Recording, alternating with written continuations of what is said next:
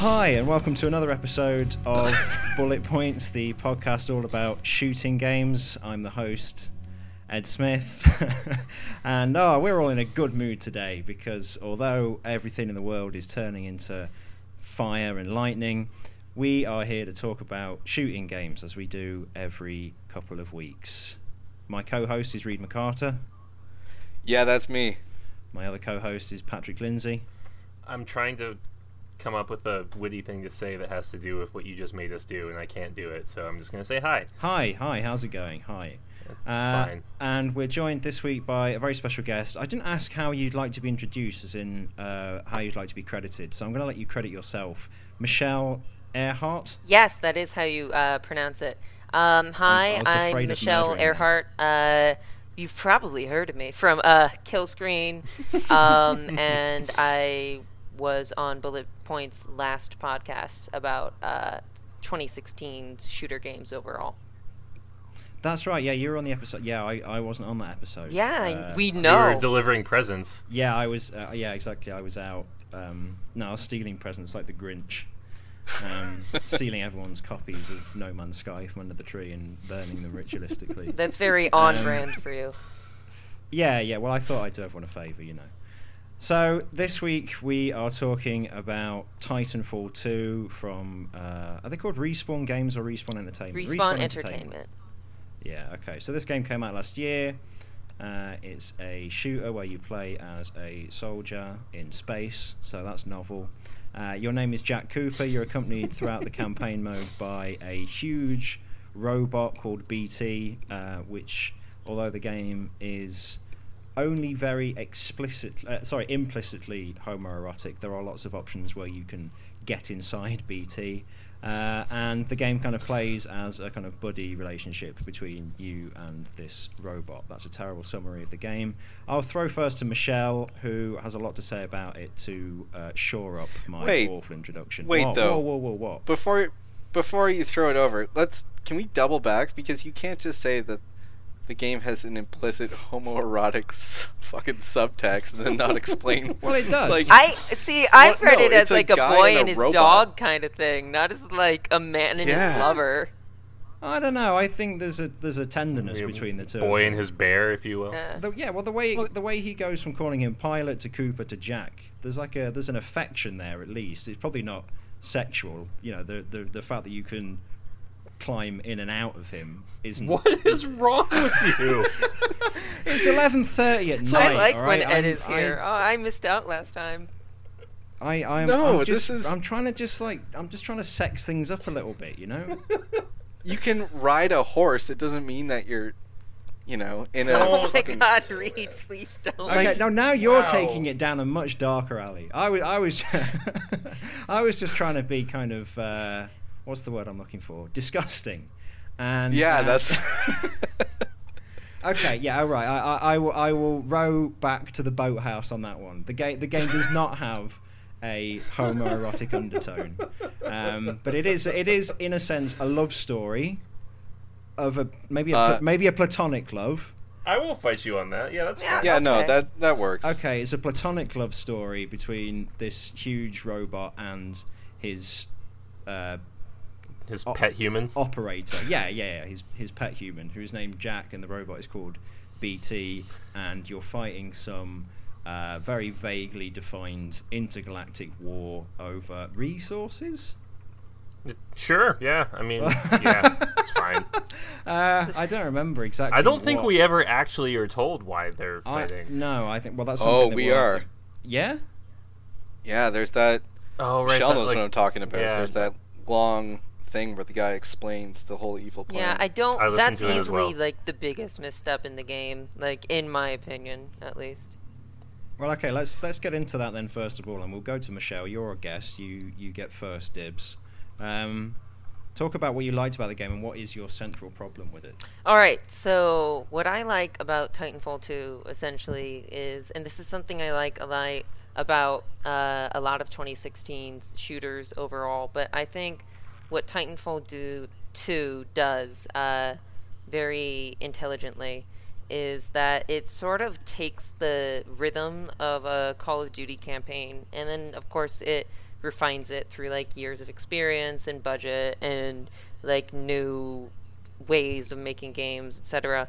But I think what it does with the plot and the characters is surprisingly humble for a game like this, because when I think of like the modern Call of Duty games, at least, I think that they sort of try a very Hollywood style narrative of like big, exciting, actiony premises, like Russia invades the United States or whatever.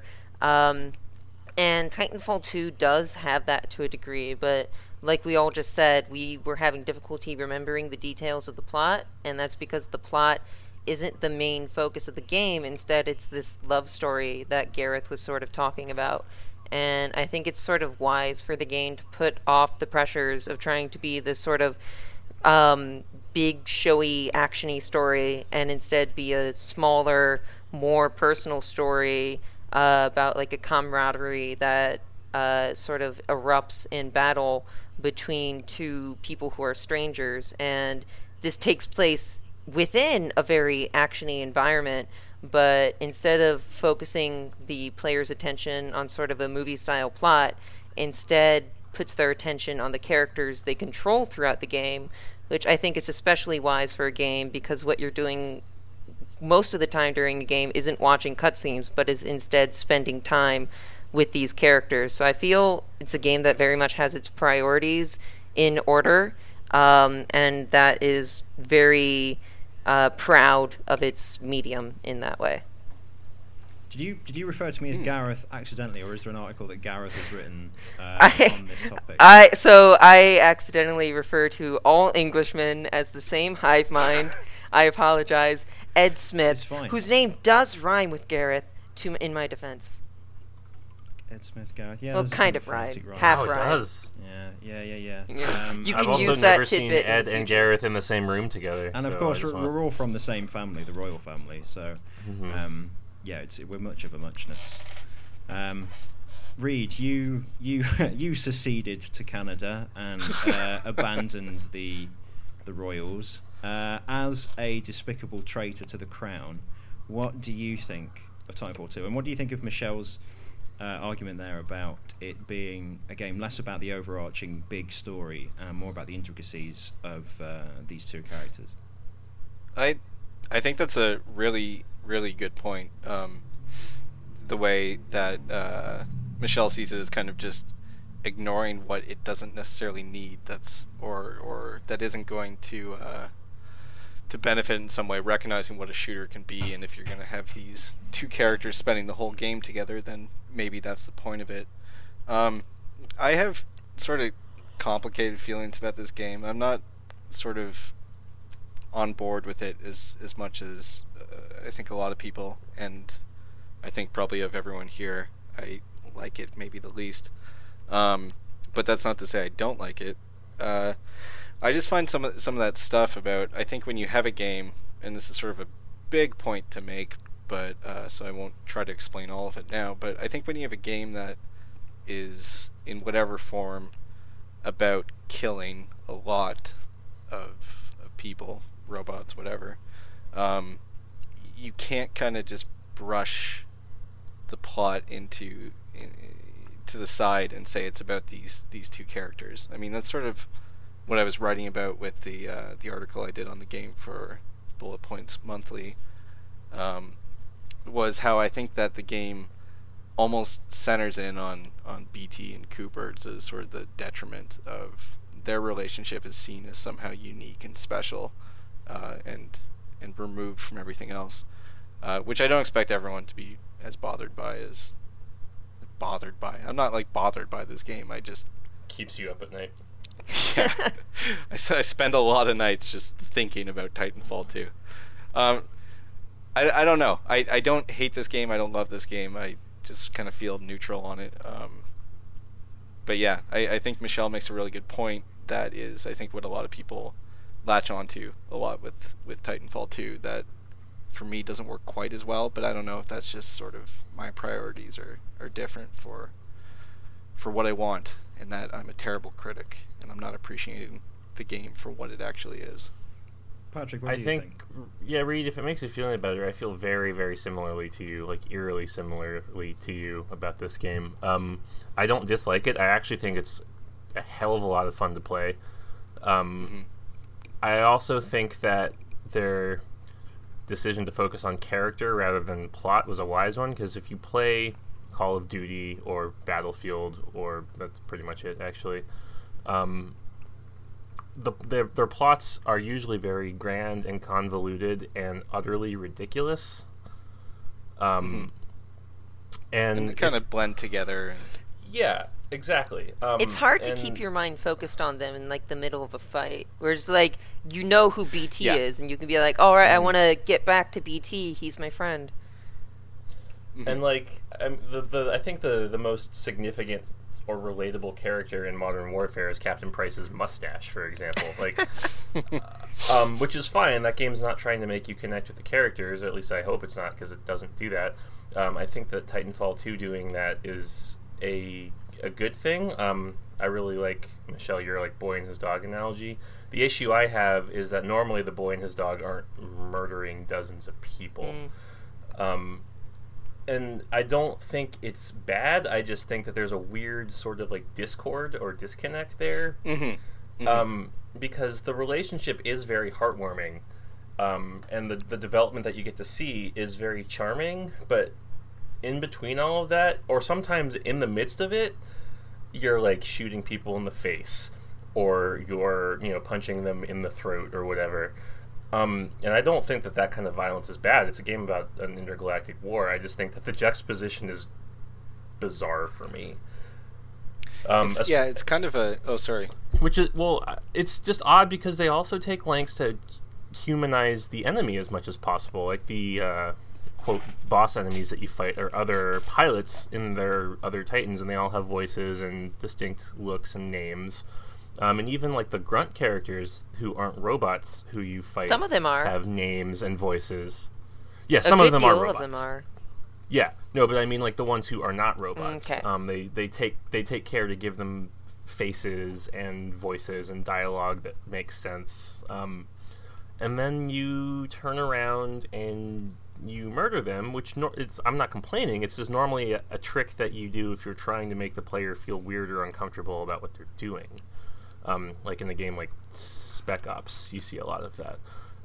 So I think my one main feeling about Titanfall 2 is confused. My main feeling is that everything Titanfall 2 is trying to do, or basically everything that Patrick's just described that you might want from this game, that it doesn't pull off. Binary Domain managed. Binary Domain is a game that we've covered on the show before, and in that game you have these great... not exactly plausible, but these fascinating melodramatic and comic and sometimes quite heartfelt relationships between the characters. And you also have a relatively engaging overarching plot. I don't think I could recite it for you now, but certainly when I was playing the game, I was interested to see where it was going to go. And at the same time, as the game honing in on the people and wanting you to be interested more in their interactions, although you are shooting, it takes great care to make sure you never ever kill a person in that game. Every single enemy, and I mean every single enemy, not even in a cutscene, not in any point in that game, is a human being killed by another human being. The one person that does die kills himself. So it kind of gets rid of, Reed, what you were talking about, which is this slightly discomforting moral spectrum, whereby Titanfall 2 seems to imply that killing is perfectly fine as long as the characters are likable and amiable.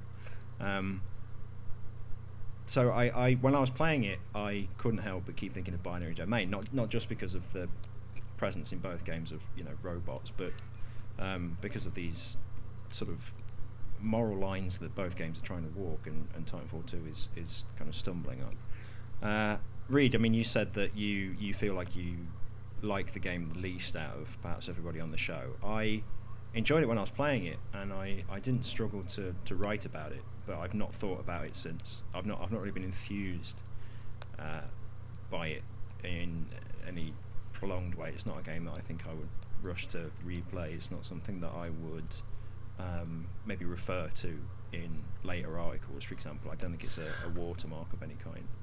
I will slightly disagree with you there, Ed, because thematic confusion aside, to me this game does mechanically, from a game design perspective, this game is fucking clockwork.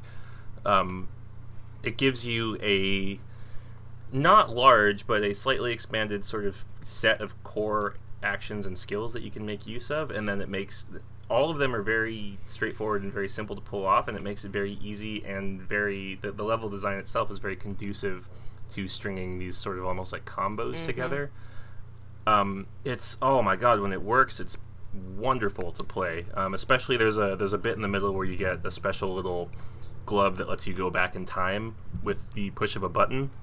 And you can actually do combos that involve like jumping off of walls, traveling back in time, shooting people, flipping back to the future, like in mid-wall run to finish like a traversal sequence, and then you land and fight more people, and when it works, it is amazing. What I really like about that glove part, you can use it at the beginning when you get it, just to sort of like escape danger, because you always have this safe space, or safe zone. It's a loaded term now, unfortunately. You always have this safe zone that you can return to at any point with the push of a button, because there's usually, when you first get the glove, only one timeline that's in danger. But later, towards the middle and end of the level, you'll get into these situations where both the past and the present are presenting a threat to you, and when you press the button, you basically are picking your poison about which one you want to deal with, how, and like you can combine them together. You can't do this because of the way the level sometimes gates you off to points where you have to time travel, but there's some times in that level where you can either just choose to take an entire counter like in the past and entirely miss the present encounter, or you can do it with the reverse and do the entire present encounter and miss the past like enemy encounter, or you can mix them up to a degree. And there's such a great amount of player expression and like lateral thinking that's available there, that I think this game does a lot of clever things that we haven't really seen since like Half-Life, maybe. Well, that's a loaded game. I really enjoyed the sequence aboard the moving ships, where you were going between the moving ships, and there's a fantastic sense of momentum and what's going to happen next. They kind of strung together lots of small little moments and vignettes and kind of notable pieces of spectacle in that level, and I enjoyed that a lot. And Patrick, you are absolutely right. I mean, Titanfall 2 is well oiled. I don't remember an occasion where I felt like I was up against something that was obfuscated. I didn't feel like I didn't know what to do, with my fingers. It wasn't kind of a fussy game in any sense. And yeah, it does. It runs very, very mechanically. I wonder though if personally that's why I find it quite easy to forget, because it's so immaculate. Which is almost like watching a movie. Yeah, it's in credit to the people who made it, who have cut their teeth on the formative Call of Duty games, and clearly know their trade very, very well. But it's like such a polished diamond that I don't know, I can't really feel much for it. It's like a kind of iPhone. It's so functional and smooth corners and sleek that I just kind of regard it not unlike the way I regarded the BT character. I think there is artificial. Yeah, sorry. I think there is like something to that point, and the analogy I guess I want to draw here is Overwatch, because I love Overwatch. I very, very much was into it when it first came out. I'm still into it. I would still call it my like game of the year for 2016. Don't get me wrong, but as like time has come, or as time has gone on since Overwatch's release, and since like the last time we spoke, it's like one of the Blizzard always does these incredibly polished games, and at a certain point, I guess I just got a little tired of it. I've been taking a break from Overwatch for like the past couple of months, and instead I've been spending a lot of my time playing this. I mean, it's not an obscure release, but it's like a licensed title. I've been playing this game called Dragon Ball Xenoverse 2, which is like, it's this jank, anime-based fighting RPG hybrid game with terrible netcode that crashes all the time. But in like to a degree, that jankness makes it endearing in a way. Yeah, you need some flaws and imperfections. Yeah, I could see that. I mean, there are things about. I have a hard time. I don't know. It's an interesting question. When I hadn't thought of it that way. When Ed and what Michelle is saying too about something like an Overwatch with a game that just feels so perfected, kind of like it's no detail has gone unnoticed, and it's been tested to death, and every sharp corner is rounded down. Because I'm trying to think about a filmmaker or something, or somebody who has that level of craft, or a writer, and I don't know if it should be a detriment. And maybe the detriment is if you're excelling so much at the sort of just pure tradesman-like quality of what you're doing, of your expression, then maybe you need to focus on things that make people remember, ideas that are imparted, things that linger in the mind. Well, otherwise, you're maybe just making a toy. I don't want to. I have a theory. This is a little bit of a tangent, but bear with me. I'm kind of working this out as I say it, so be prepared. So Overwatch is designed to be specifically a competitive endeavor. It is a game that you play with other people against other people. So it needs to have this fancy, 8-cylinder engine that is oiled to perfection, and all the gears fit exactly into place, and you don't really have to worry about any of that, because the whole point of the game is not overcoming the game, it's overcoming the other people in the game. Mm-hmm. In a game like Titanfall 2, where, at least in the campaign, which is what we're talking about primarily, that part of the equation is gone. When everything when all the gears fit into place like that and nothing slips, it's like you're in a car that's on autopilot and you don't really have to do anything, but at the same time you also don't get to do anything. I mean, I think that's a wise way to put it. I think that's probably why, everything I just said about Overwatch, I still adore it, because like Patrick said, it kind of needs to have that level of polish so that all the variables are taken away and it can be like a sort of pure test of skill. But I also think of like a little bit of what Ed was talking about. I have this thing with games where I enjoy games that challenge their players, and this can happen either thematically or even just in the act of playing the game. I think there's a sense of I guess challenge that you can brush up against even there, that can spark some thought in you. And Overwatch is very much it is a people pleaser. It is the golden retriever of video games. Whereas something like The Last Guardian, where you have this actual golden retriever that you have to herd around and try to get to work for you. It doesn't want to listen to you all the time. It can frustrate you, and it can put you in this mindset that maybe another medium would have difficulty doing. And I think that's sort of part of the... It's difficult when a game is specifically made to please someone entirely. I think for it to then have much message behind it. The people who made Titanfall, I don't know, in the film world, and if I kind of say names like John Glenn, Roger Spottiswoode, Michael Apted, Martin Campbell, Louis Gilbert, they don't mean many things to many people, right? But these are the people who directed the Bond movies, right? Yeah, that's going over my head. They've all done one or more Bond films, right?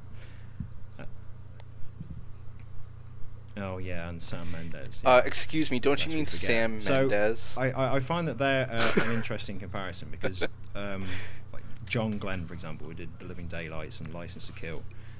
You watch those movies and you can't really see much of, the John Glenn style. A John Glenn Bond film has certain elements, but it's not dissimilar to a Martin Campbell Bond film who did GoldenEye and Casino Royale, which, have certainly to, I think, most viewers, large similarities to Tomorrow Never Dies by Roger Spottiswoode. The point being that Titanfall 2 feels to me like the style, if you can call it that, is to be invisible. You know, the director and the sort of hand that's crafting this thing, you are really not meant to notice that it's there. And that's fine when you're creating the kind of thing that Patrick was describing, a competitive shooter where it needs to run like clockwork. But in a game that's supposed to have a certain amount of heart and be about the relationship between two characters and focus very, very centrally on the relationship between these two characters, I feel like it's lacking a certain personification and presence.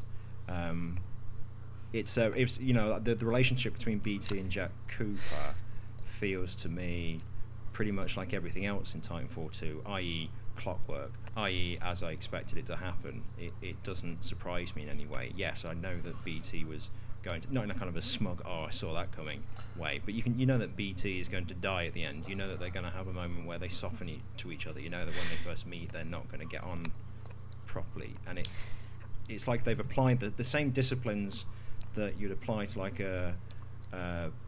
the shooting mechanics and the running mechanics and the time travel and the refining have also been applied to the relationship between these two characters, and that's why I find it kind of difficult to buy.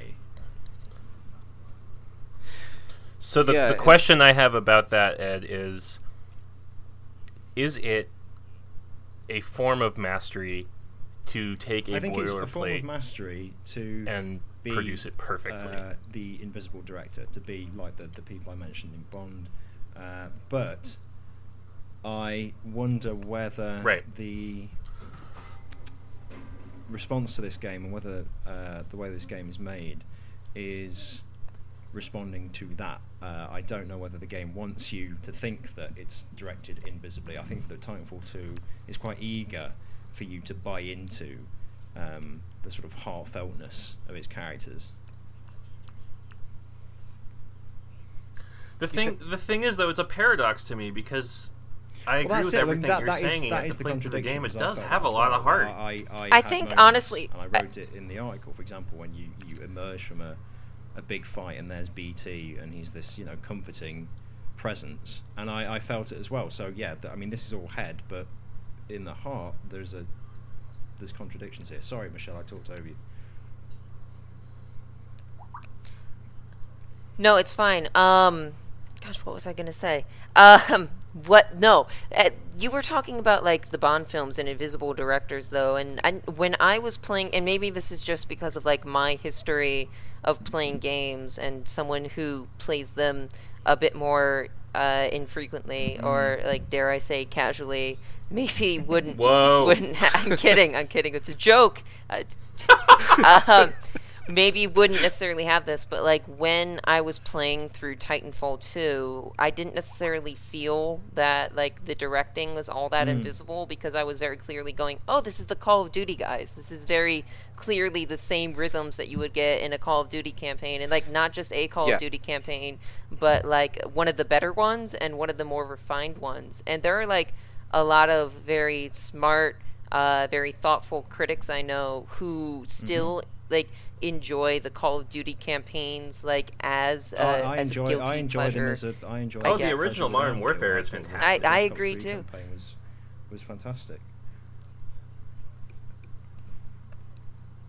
I think that like there's I'm like right a specific voice to like the way they pace their campaigns and the tasks they have you do, that I haven't really seen in a game in a while, because this is the first campaign they've made, if I'm correct, since Modern Warfare 2. And playing this, I'm like, this is exactly that same feeling, but modernized, and like with a bunch of influence on like motion and mastery and sort of like puzzle mechanics that that I think sort of elevate it to a new level to me. And I know that sounds very like sort of piecemeal, like sound 8 out of 10, graphics 9 out of 10, but I think it's true. That's almost how I'm used to thinking about these kind of games. 1 or 2, they could tell that they were by the same people. I also think, however, that one of the, if you can call Infinity Ward's or now Respawn, if you can turn their approach, I feel like what they've done is recognise. I'm going to fucking struggle to explain this. Recognise how an action movie directed by somebody whose name you don't need to know because he or she is barely there. They recognise how that movie looks and feels and replicated that in a game. So their style is to so expertly emulate the invisible director, and we recognise it because they're the ones who do it the best, but they are still kind of striving towards an invisibility. But Patrick, this is contradicted, as you said, by actually playing Titanfall 2, when you do find that it tugs on your heartstrings every now and then.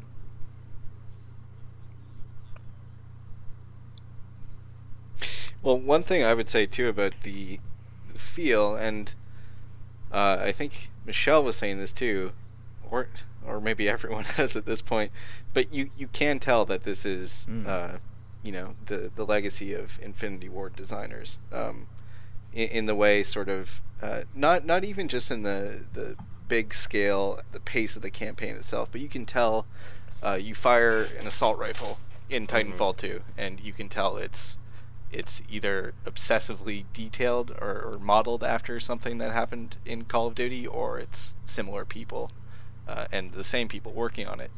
Oh yeah. And are we allowed to say the word gun feel? Is that a thing we can say? Only if we can. Well, say it's already mouthfeel been said. later too. Gun feel with a hyphen. Yeah, you can't walk that one back. Patrick, how about you can say gun feel, but you have to bleep it when you edit these. All right, that's fine. That's fine. I can do that. But what I was going to say is, so I think there is something distinctive, even beyond anything about the writing or the pacing of, which is part of the writing and the sort of design of how the levels flow together in the campaign. There's something very basic that you can tell that these people who made Modern Warfare, who made Call of Duty 2 and 1, made this game. The way that enemies,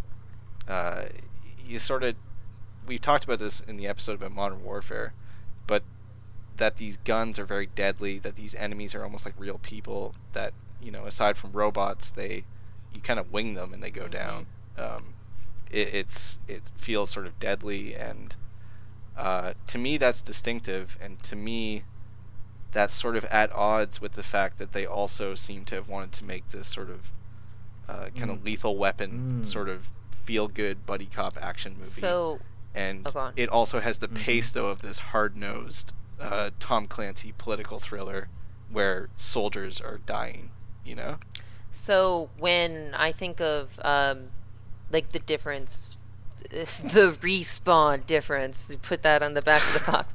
But no, when I think of what marks these people as a director, where you can go, aha, that's this thing, I've seen this before elsewhere, like you were talking about, Reed, is I think that there's a lot of effort in the little intricacies and details of character animation that other studios might take for granted.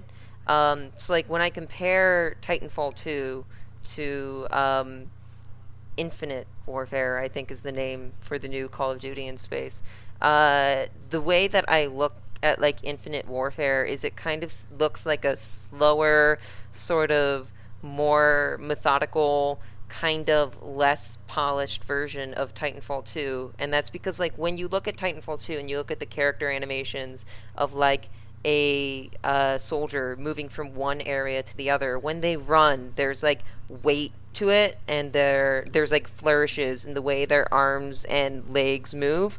Whereas if you look at it in Infinite Warfare, it's just sort of like a body moving from like from point A to point B in about the most standard, boring way possible. So like one of them, yes, it gets the job done, but the other one takes the chance, and this is something you should do in animation to put in character and like weight where otherwise it couldn't have been before. I guess it gives the game an extra little voice to it that another shooter in the same style might be lacking. And I'm wondering if that partially increases to the heart of the thing, because you look at these characters moving around and you're like, there's personality just like in the way they move their arms. Something, I mean, Reed, I think this is what you were trying to get at, is, Michelle, you're right, you know, they do have these great animations and they do look like as close as possible, well, not as close as possible, but, you know, quote, real people, perhaps above and beyond a lot of first person shooters even of today. But Reed, I mean, as you were saying, it kind of creates a conflict in you and I imagine a lot of players when you're meant to be this kind of Riggs and Murtaugh buddy cop duo, but you're killing these people en masse who, as Michelle, as you've pointed out, look quite plausible. So it's like there's a kind of war here between the sensibilities that created the Modern Warfare games, which were meant to be slightly sort of down and dirty and a little bit rugged, and, you know, we're the SAS and we're doing bad things and it's quite violent, and trying to do a kind of slightly cleaner, not exactly Pixar, but, you know, a more kind of family-friendly buddy story.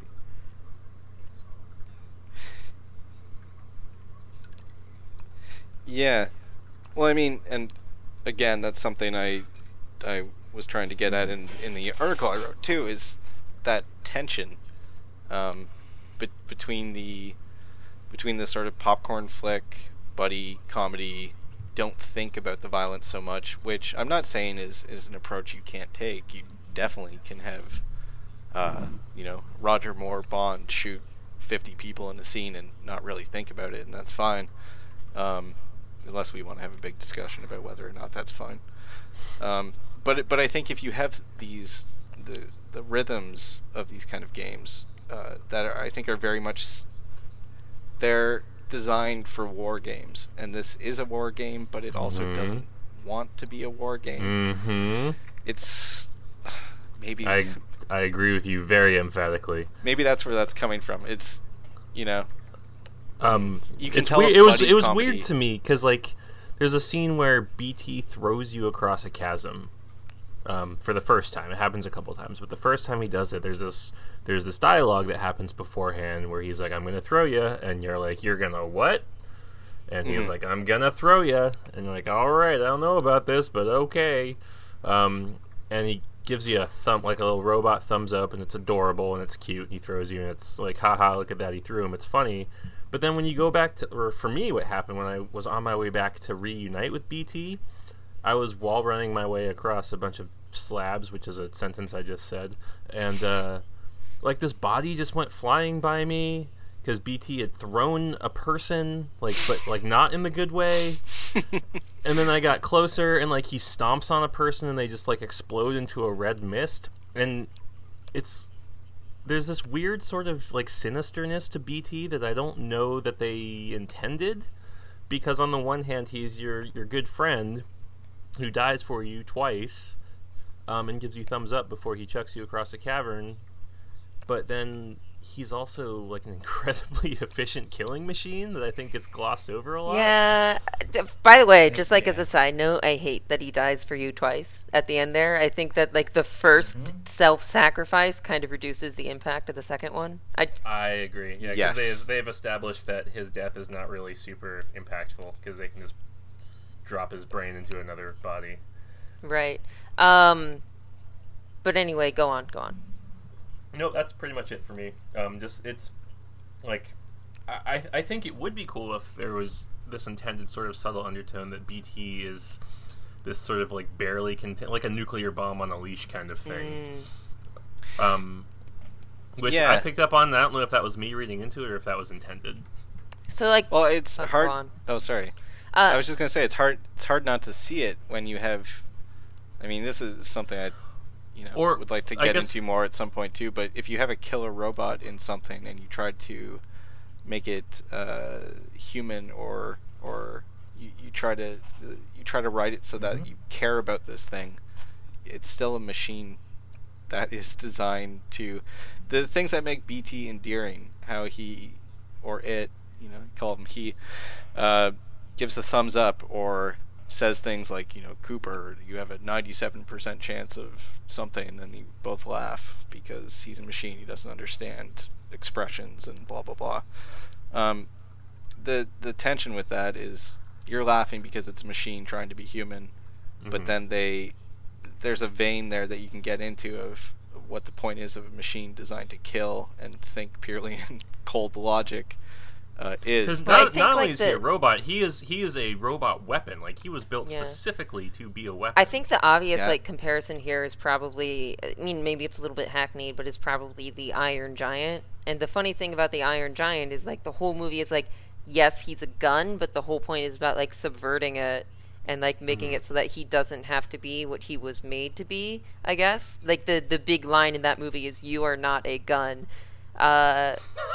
Really? Yeah, it is. That's such a great line. It's such a great line. I kind of want to say it to, like, soldiers who have PTSD and come home. But anyway, the chief line in that movie is, "You are not a gun." BT is very much an unrepentant gun. Yeah, he doesn't have moral quandaries about his murder. Yeah. At the same time, though, and, like, this is... Alright, so I've been, like, holding on to this, like, little nugget, this whole conversation, because I didn't know, like, when was the appropriate time to bring it up. Part of the difficulty with recording podcasts online is you don't get to see, like, people nearby and get body language and whatever. But, when I was first... All these arguments here, sort of like the same vibe that I was getting when I was first read Reed's article on bullet points earlier this month. And I had already pitched my article about Titanfall 2 to all of you before that, so I couldn't necessarily change the topic. But when I read that article and finished it, I closed it and I started writing an entirely different article, sort of like in my emotional response to it, called "In Defense of Blowing Shit the Fuck Up." I want to read that. Yeah. It was originally going to be about Titanfall 2, but what it ended up being about was this character, and if it's not clear by now that I'm a Dragon Ball fan, I'm a Dragon Ball fan. What it ended up being about was this character Launch from the original Dragon Ball, whose whole gimmick is she's this very meek, quiet, shy, like, girl, but when she sneezes, she turns into, like, a fiery personality, blonde hair, crime-doing, bank-robbing, just unrepentant, like, murderer who pulls a gun out of hammer space, and just, like, any difficulty she has, her answer to it is to just shoot at them. And she's easily the far more likable version of Launch, and, like, she has these great owns on other characters where, like, with this dude will sexually harass her when she's in her shy mode, and then she'll sneeze, and, like, her response to being sexually harassed will be to pull out a gun and just, like, shoot the shit out of the person who just harassed her.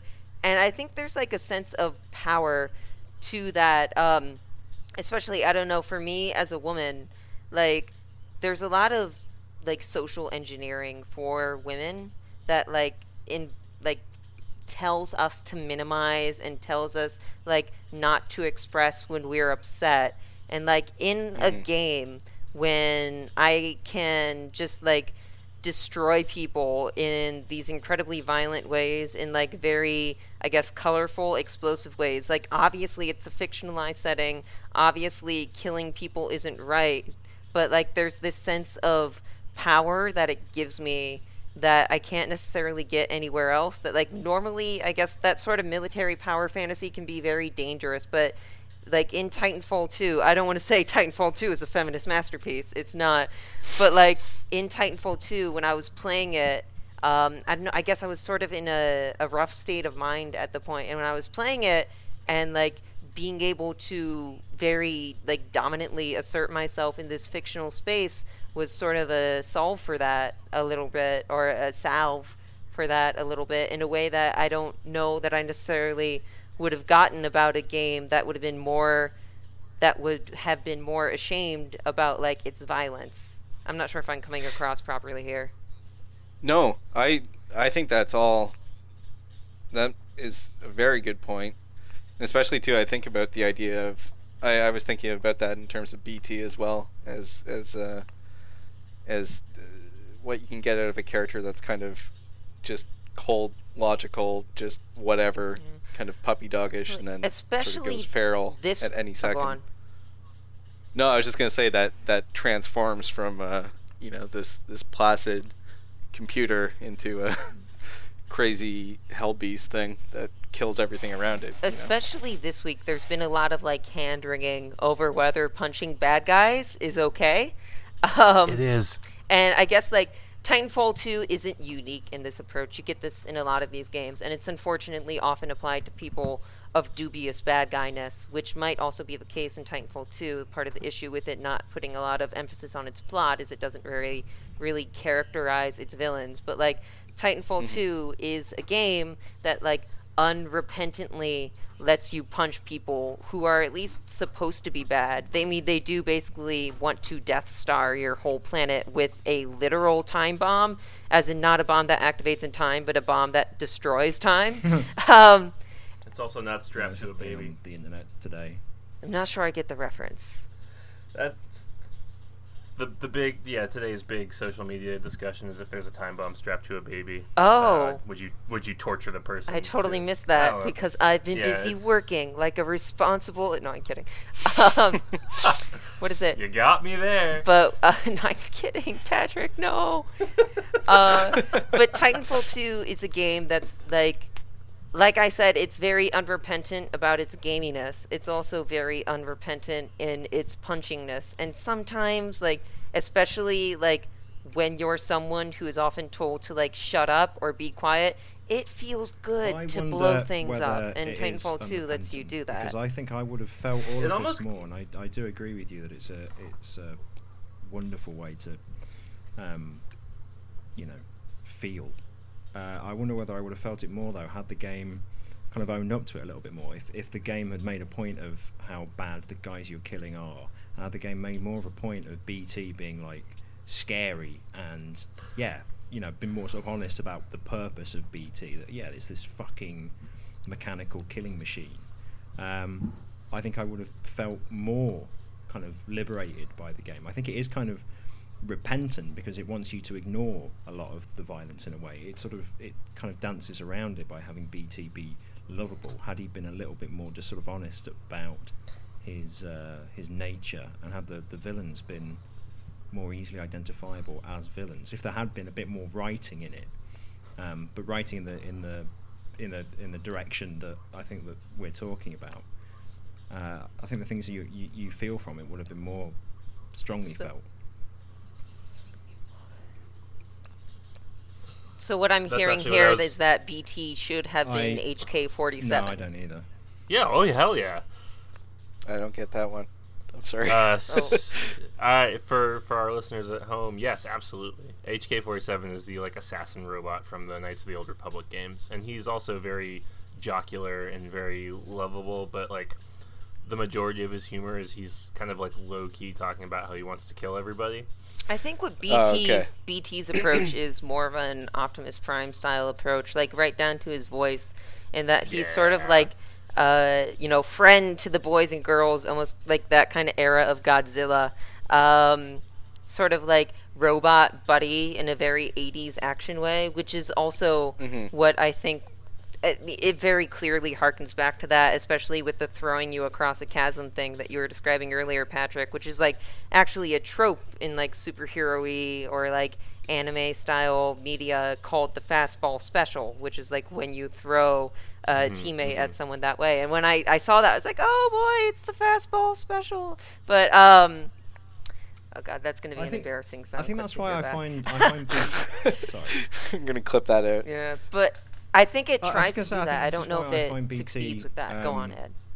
On the contrary to what you were describing, I find BT kind of a leash on my sort of unbridled enjoyment and unbridled kind of domination of the game's battles, because I'm always conscious of the fact that I'm not exactly supposed to fully embrace the monster within me or the monster within BT. I'm meant to be, fucking Hooch from Turner and Hooch, or Turner from Turner and Hooch. To that point, Ed, I will say that I think that we as critics, we in this room specifically, but also just the critical community in general. Quotation marks. Yeah, whatever. I think we have kind of trained ourselves to look for kind of moral subtext in shooters specifically. In this example in particular, I'm not entirely sure that it's there or that it was put there by the directors, I will say. I don't know that Titanfall 2 is supposed to be a game with strong moral leanings one way or the other. I don't think that the IMC is meant... I don't think they're meant to be evil for any other reason than that they're the bad guys. I still have I get that, but I also think that you can't... and I know this isn't what you're saying, but that also, to me, seems like I made a family-friendly movie about, I don't know, some horrible family-friendly movie from white supremacists or something, and says it's not political. I think a better example would be like family-friendly movie from white supremacists. I was just trying to think of old Disney. Okay. What I'm thinking of is A New Hope. So you have the Empire, who is like cartoony evil because they blow up a planet. But other than that, you don't really know the politics of the conflict. No, but there's no political subtext to the actual conflict. They're just evil because they're evil, and that means it's okay when stormtroopers get like thrown off chasms or shot or whatever. They are called stormtroopers. I don't know. I think like Star Wars, obviously, it doesn't characterize its bad guys enough, but what it does do, that Titanfall 2 does, is it makes these very clear... it does characterize them a lot. In the expanded universe, pushes up glasses. But what Star Wars... I'm right there with you, don't worry. I'm kidding. But what Star Wars does do to help you feel that it's okay to kill the bad guys that Titanfall 2 doesn't do, maybe to its detriment, like Ed was saying, is that Star Wars pulls from a lot of Nazi imagery for the bad guys straight down to their names, stormtroopers. I'm concerned about Titanfall 2 not having a sort of hand-wringing moral message. It doesn't bother me that there's no kind of overarching social conflict within the game. I don't want to play that game and come out wondering exactly how I should feel. That's not what I'm talking about. What I'm talking about is it's inconsistent. It doesn't commit to this is a popcorn game. This is a game that's meant to make you feel, I think, a very certain thing and chase that feeling doggedly. And I think that it doesn't commit enough to a single feeling. It is in conflict with itself. So I think it does maybe two things here. It does too much of a job of characterizing the enemies, and then also too much of a job of characterizing in a certain way your two characters. So you've got these fun, lovable characters doing these violent things to people who the game has gone to quite great pains to make you feel are actual people. It's not the problem isn't that I find it like morally repugnant or anything like that. I just find it inconsistent. I'd rather play a game which, to a greater extent than Titanfall 2, has a kind of conviction in the fact that you're killing, quote, stormtroopers. I think that's one thing that you're right about with Star Wars, is that it's not in conflict. It doesn't bother to debate whether or not this is right and fair. Whereas Titanfall 2, although it doesn't enter into that debate knowingly, it kind of forces you to have that debate in your own mind, because these people, as Michelle pointed out earlier on, move and talk so much like people, more than we're used to in a video game, and at the same time you're these kind of jocular, amiable two friends who don't talk about this whatsoever. Like, they never even have a discussion about what they're doing. It reminds me of, for example, like Half-Life, when you're standing in a room full of people who are talking to you and you're literally not saying anything back, and there's an inconsistency there. There's a lack of commitment either way. You can't have like a narrative game, call it a narrative game, if your character can't speak to people. I don't think you can have a kind of committed, we're going to make you excited, we're going to make you feel powerful action game, and then also either through kind of like sloppiness or through not really considering whether the consistency is there,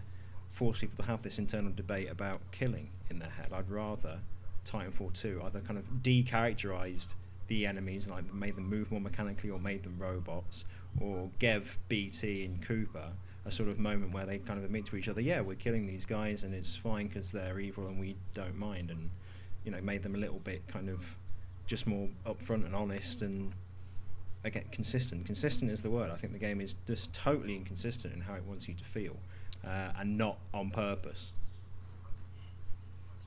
Go on. I should point out that earlier when I was talking about the animation thing, I may have shot myself in the foot a little bit as someone who likes this game by talking about like movement animations. And I think it's valid that we've been discussing that, and it's fine, and I'm glad that I brought it up that way because it led that way. But what I meant to say is it's just like one example, is the way the characters move. That's one example, I guess, of the sort of attention to detail that Respawn has put into this game. But the point I was trying to make there wasn't that, oh man, the guys move like real people. It's that like when I don't want to say when other studios, but like it would have been possible. It would have just sufficed to like, let's assume instead of it's the way a character moves, it's the way someone picks up a coffee cup. It would suffice. It would get the idea across. If you wanted to animate that, it's just like someone moves their arm down vertically, picks up the coffee cup, and there you've demonstrated that the guy has the coffee cup in their hand.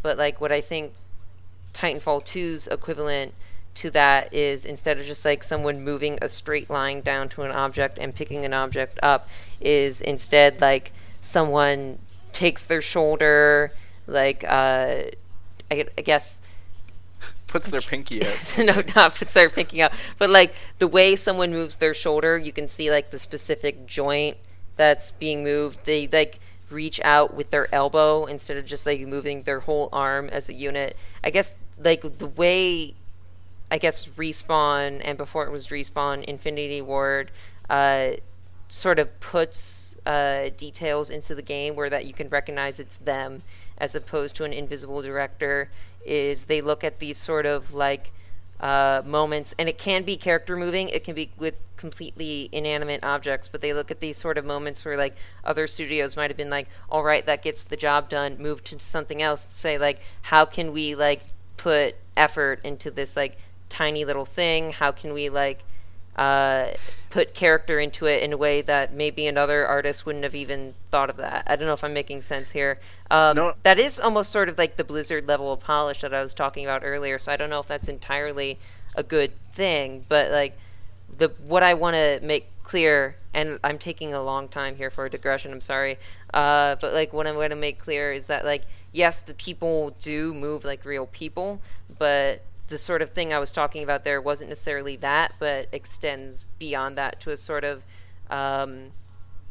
there's care in the world building there that not every the product of that care, I think, is that you recognise recognise the world as a more plausible looking world, and so when you shoot at it and kill the people who have picked up a coffee cup so plausibly, it creates an internal conflict that I don't think the game is prepared for or wants you to have.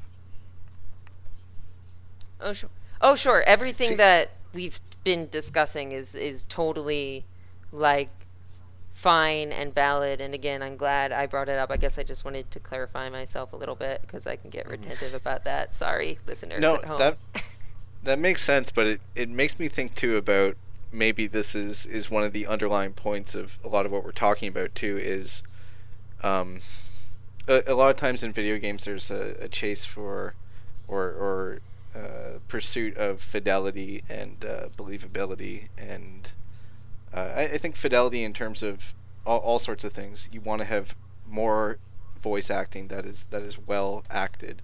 So maybe if you see an opportunity to have two soldiers standing somewhere, instead of them just kind of patrolling around, you take the opportunity for them to say a few things to each other. Maybe when you shoot someone in a leg, they blood flies out of their leg instead of them just flinching. But sometimes I think that pursuit of fidelity in video games is not thought through as to what the effect is. And so in something like a Titanfall, you say, let's make these characters more believable. Let's make them, if you shoot one of them with a shotgun, there's going to be a big fuck off blood stain behind them on the wall. And I think about these things as they are they're what you're seeing constantly. They're what the story is part of this no matter what you do. You don't write a book and not think about what the words in each sentence are conveying, how they're making the reader feel. And I don't think you can make a video game and not have these minor details affect how things go.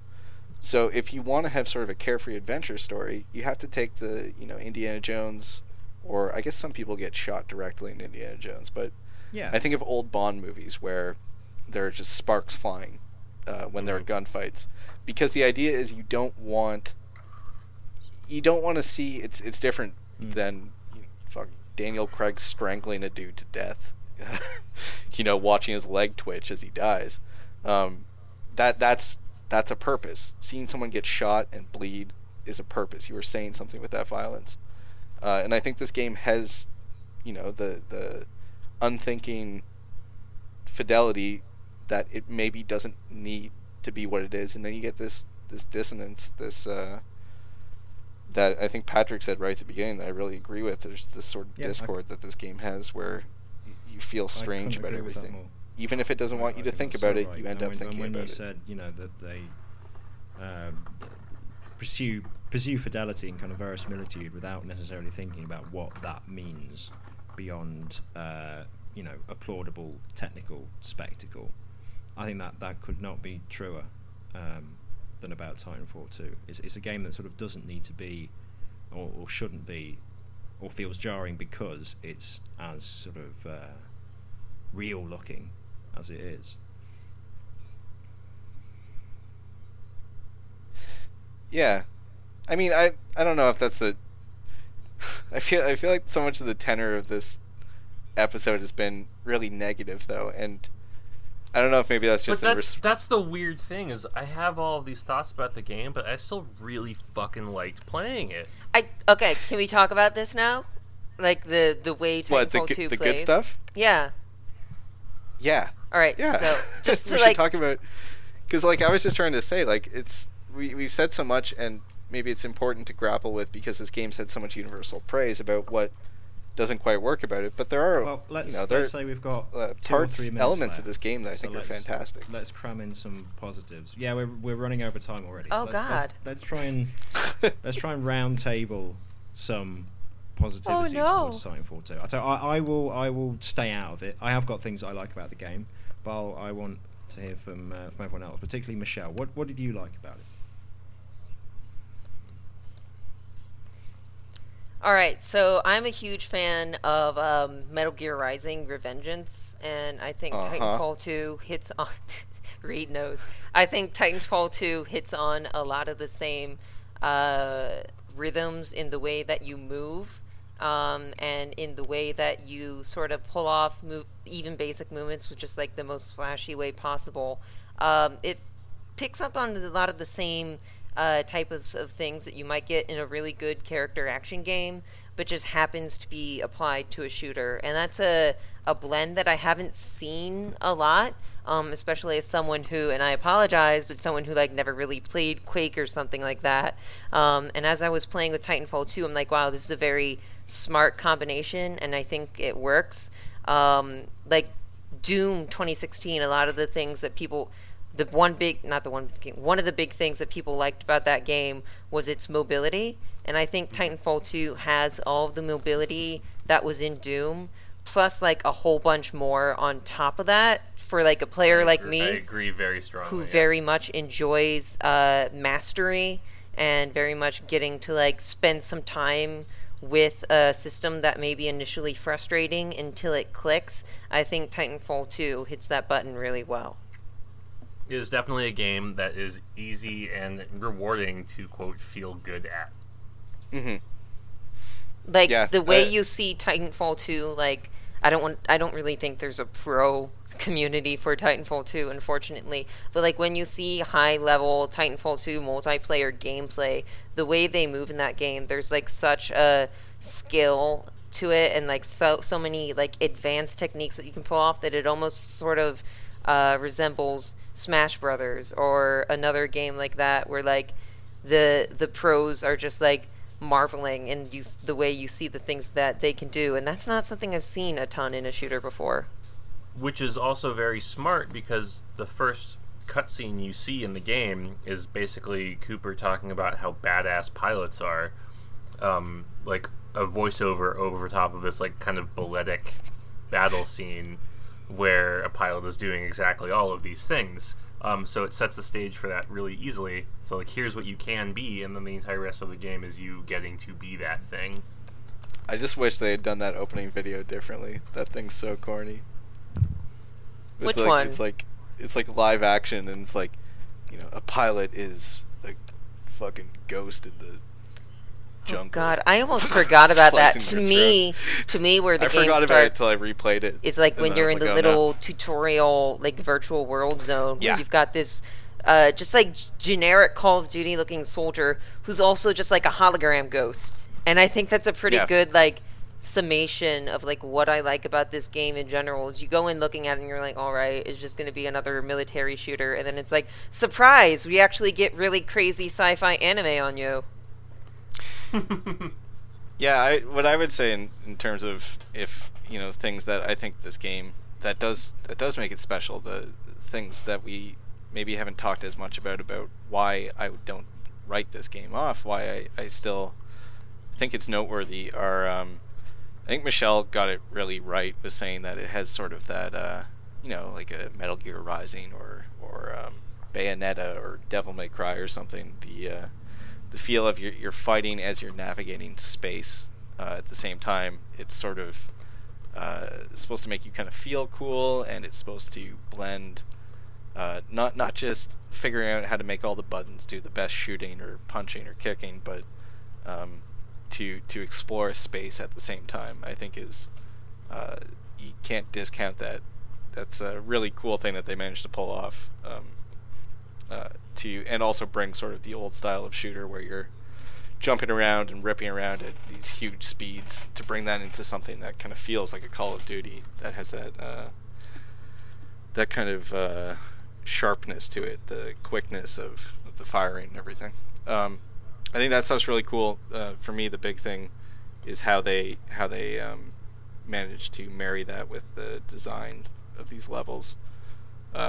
That to me is sort of what sticks out from this game, are things like Ed mentioned that part at the end where you're on these it's a bunch of gunships and little fighter ships that are flying around, and you spend the entire sequence jumping between them, and it's all just sort of going this entire time, and you're running along the sides of these troop carriers and everything, and moments like that in this game, it's not just you watching something really interesting happen.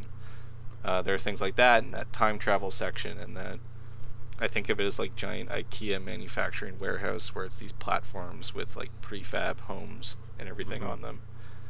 Stuff like that I think is really, really strong. They seem to have kind of thought about how you take spectacle in an action game and make it something that you're kind of existing inside instead of riding. And I think that stuff is super cool and really well done. When I first got introduced to this game, it was actually like at a press event where I got like a 30-minute one-on-one with Vince Zampella, and like he kept selling it to me as it's like, oh, it's not just shooting, it's also like puzzles and platforming, and like, but that's very like standard like talk for a big game company to do. It's just like, it's like basically the equivalent of like, well, every shooter has like turret sections for breaks in the combat or whatever. I went in. You can drive a Jeep. I went in suspicious of all that talk, because it was all talk that I've heard before, and it's all talk that like I don't really like to do when I write a review. But like, I went in suspicious, but then as I played the game, I was like, God damn, there really are puzzles and platforming sections in this game, and they're actually pretty good. Anyone else with any final thoughts, Patrick?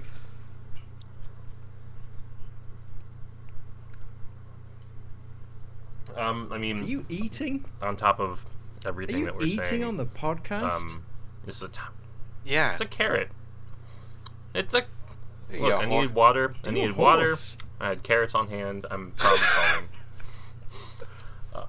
That's what I was gonna say. Patrick has. I don't know if you should be a horse, given how You know this what? Thank podcast you, Michelle. began. You brought us full circle. Oh, That was yeah. expert. That is textbook podcast stuff. To be fair, Patrick, if you're eating, I think I've just realised that I've been recording this whole podcast without any shoes or socks on. So I've been sitting here barefoot. Well, see, none of us is perfect. None of us is perfect. Well, I joined this podcast with shoes on, but then my heater turned on halfway through and I had to take them off.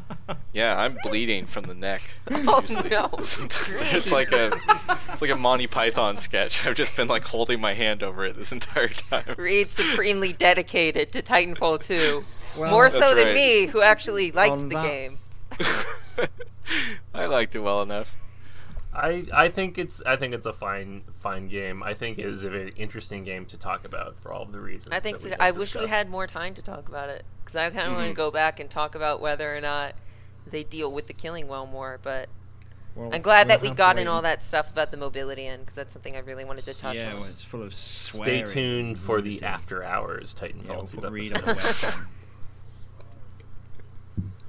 Did we not swear this whole time? I think the most After nudity Hours you will one, ever find on a we go out of podcast. our way to swear, so it's not like, welcome to Bullet Points, Alright, we're doing good. Titanfall 2. It's fucking welcome to fucking Bullet Points.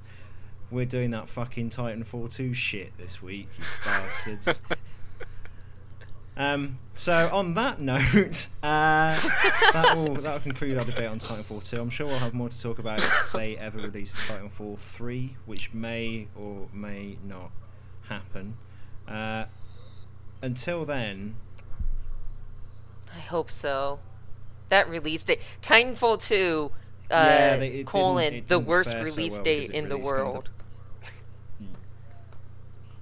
It's like the subtitle for the game. Titanfall 2 and the worst release date in the world, Harry Potter When style. was it released?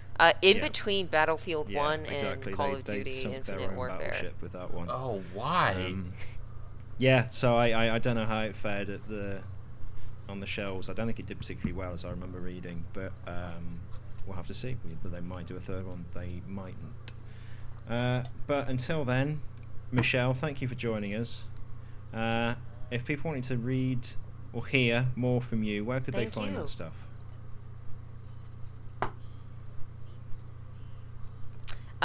People can see more from me on Twitter. My profile's name is @ShellEarhart, which is just my name with the MI cut off at the beginning. They can read a lot of my old articles at Killscreen, and if they want to search, they can see pre-Killscreen articles that I don't necessarily want to point them towards. But whatever. And they might be able to see more from me at other sites soon, but I don't want to give away the hen before it's out of the house. Yeah. If that's how that idiom works. So Patrick, save that for DLC. Yeah. I'm on Twitter @HanFreakinSolo. My Twitter feed's a bit of a mess these days, so enter at your own risk. But everything I write is filtered through there, so that's probably the best place to keep track. Yeah. It's a fun. It's a By mess, you fun mean fun, mess, right? Because it's really fun. But also one relentless news story after another. Reed, are you posting news stories on your Twitter?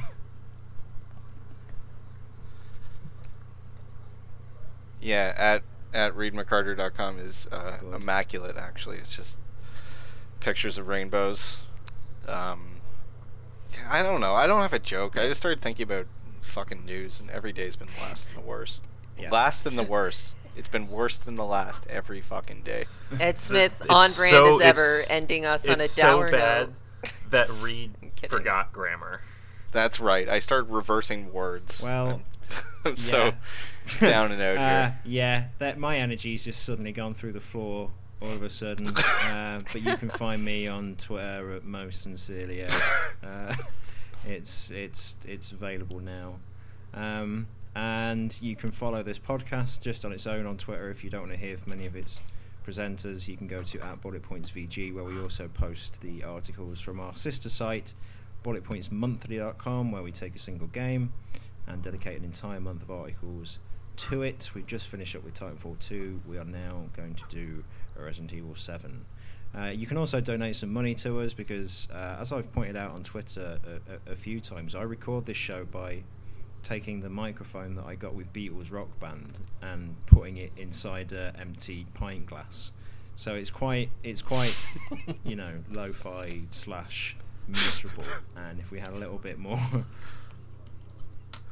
Yeah. I've got a microphone. Is that actually on true? the side, and it's inside a pint glass, balanced on my desk. Yeah.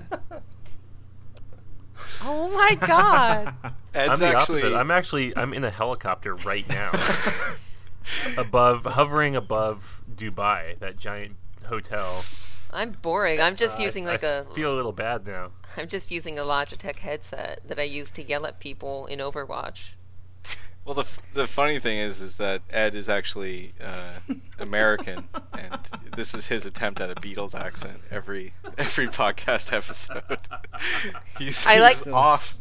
He's off geographically a little bit, but he's looking at that Beatles rock band and trying his best. Before we end the recording, I just want to point this out earlier. While we're talking about nationalities, you called Reed a traitor to the crown, but left the 2 Americans in the room entirely alone. At least Reed is still part of the Commonwealth. Yeah, That's a because greater that's what you insult. do Let's with be part of the Americans. We had a Commonwealth. violent You can't revolution.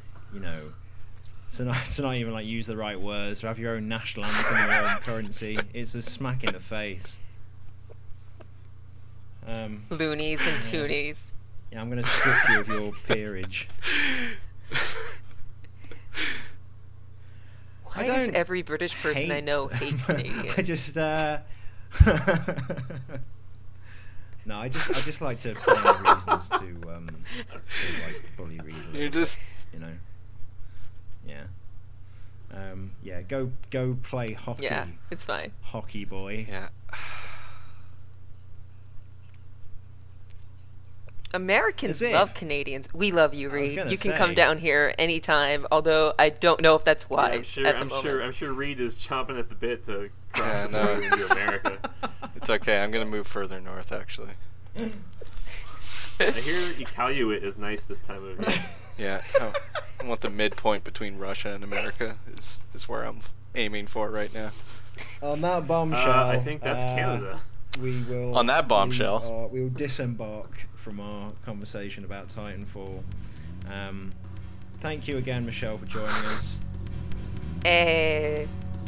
And yeah, we will. Thank see you for having me. Another episode